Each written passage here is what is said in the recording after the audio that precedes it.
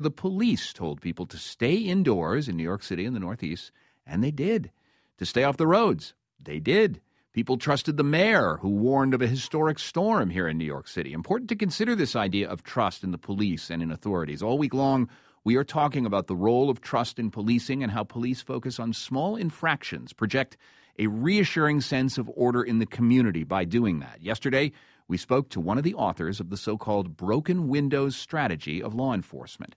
For me, broken windows has always been subsumed or is a tactic under community policing. And if you move away from community policing, I think you're moving away from the genius of Anglo-Saxon policing. And that is that police operate on behalf of citizens, they have to work with citizens, and they ought to determine the priorities working with citizens and the standards of neighborhoods within the law working with citizens.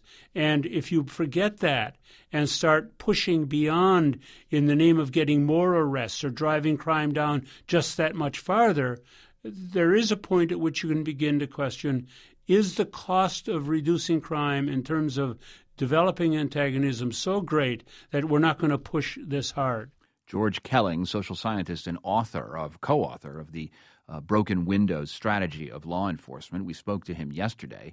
And now we want to get a view from the police perspective. We bring you Sunil Dutta, who's a police officer in Los Angeles, who after getting his master's and PhD in biology, he joined the LAPD, where he has worked for the last 17 years.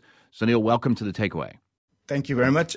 Before we proceed, I just want to add a disclaimer that I'm here as a private person and I do not represent LAPD. Whatever I say is going to be my own opinion. Understood. But your views of the workplace and the sort of day-to-day sort of implications of community policing for a police officer you can speak to. What's it like to actually execute the broken windows policy, to focus very hard on small infractions on the daily beat?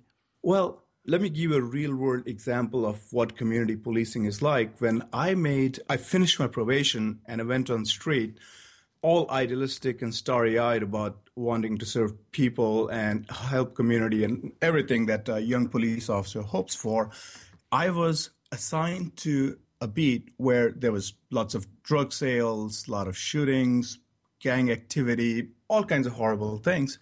And what we discovered was shocking. None of the people we talked to was interested in us chasing gangbangers or drug sales or shooting or anything.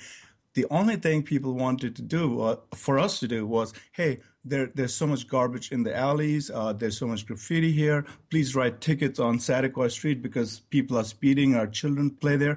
And what a revelation it was that my agency had its own idea of what was good for the people. That is, go catch the drug seller or try to stop the shooting. But the community members had totally different needs and demands. And that's what community policing is all about. You've written about this. What's the community's responsibility to enforce trust and to build trust with law enforcement? You've really said that in many ways the community has to abide by what the police say to a greater degree to prevent things like what happened in Ferguson. Well, it wasn't a book I wrote. It was just an op-ed, and it synthesized only a component of that. The vast majority of the public abides by police, and a vast majority of the police officers are professional and respectful.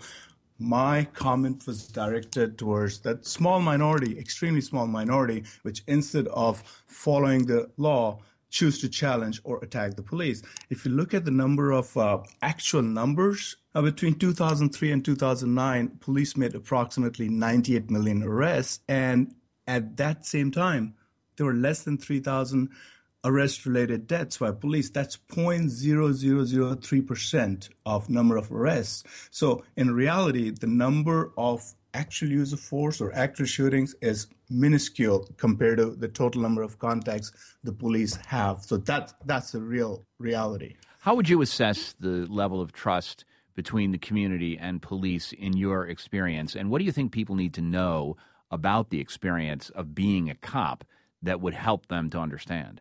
One major thing, and I say to everybody that, hey, do not rely on the depiction of policing as you see in a Hollywood movie or in a on a television show. Because let me give you a basic fact. People often say, hey, you could have shot this man's gun out of their hand. Why did you kill them? And even if he was pointing a gun at you, you could have shot him in the leg. Here's the reality. In real life situation, when there's a life-threatening situation, majority of the time it happens with between 7 to 20 feet, and 7 to 8 times out of 10 officers miss when they shoot back.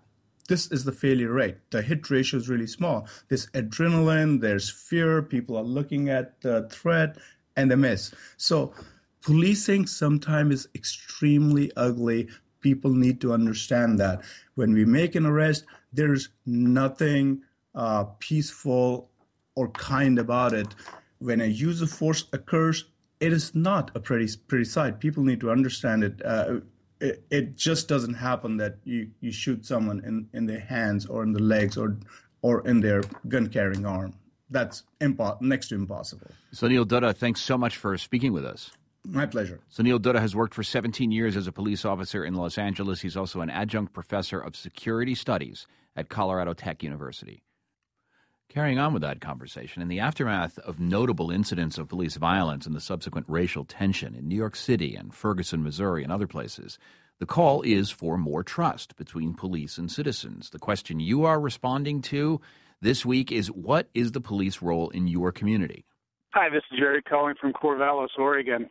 I think a good indicator of how communities view the police is when you look at the youth. The youth of today has a back-off, very tenuous relationship with the police. I think that's going to be a good indicator of our future relationships with law enforcement. My name is Mike Stone, calling from Kirkwood, Missouri, and the police around here are very confrontational. If you address them with anything but yes, sir, and no, sir, it's attitude given back. And it's not the race that's the issue, it's your social class.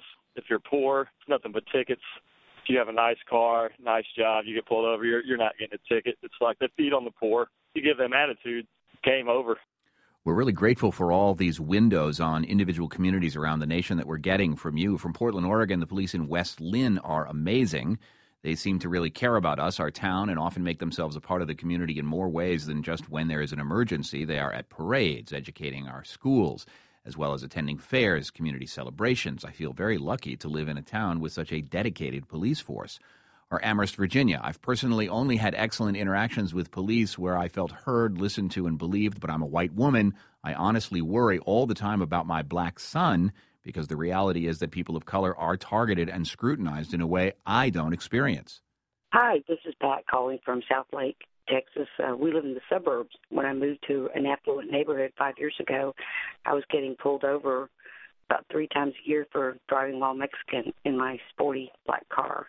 I got a 20-year-old Mercedes and problem solved. No further incidents. Hi, my name is Mike. I'm calling from Nassau County. I think the police do a terrific job. I feel very safe because the police are out there. I think all these people having problems with police, they shouldn't be criminals. Do what the police tell you to do, and you won't have a problem. Hi, my name is Kathy. I'm calling from Boston, Massachusetts. The police in my neighborhood like to hand out search warrants with 4 armored police cars or tanks and about a dozen police officers with assault rifles. That is what I witnessed today at 4:30 in the morning to arrest one guy. That's my view of the police, a militarized police force. And to bring us to the present moment, the police and authorities called for people in the Northeast to stay indoors and to stay off the roads, particularly in New York City. They shut everything down, and people heeded the police's call. So there's a certain level of trust in the community when weather is at stake. Call us at 877-8MY-TICK. We want to keep this conversation going about trust and community policing. Find us at facebook.com/thetakeaway. There's a lot going on right now. Mounting economic inequality, threats to democracy, environmental disaster, the sour stench of chaos in the air. I'm Brooke Gladstone, host of WNYC's On the Media. Want to understand the reasons and the meanings of the narratives that led us here, and maybe how to head them off at the pass? That's On the Media's specialty. Take a listen wherever you get your podcasts.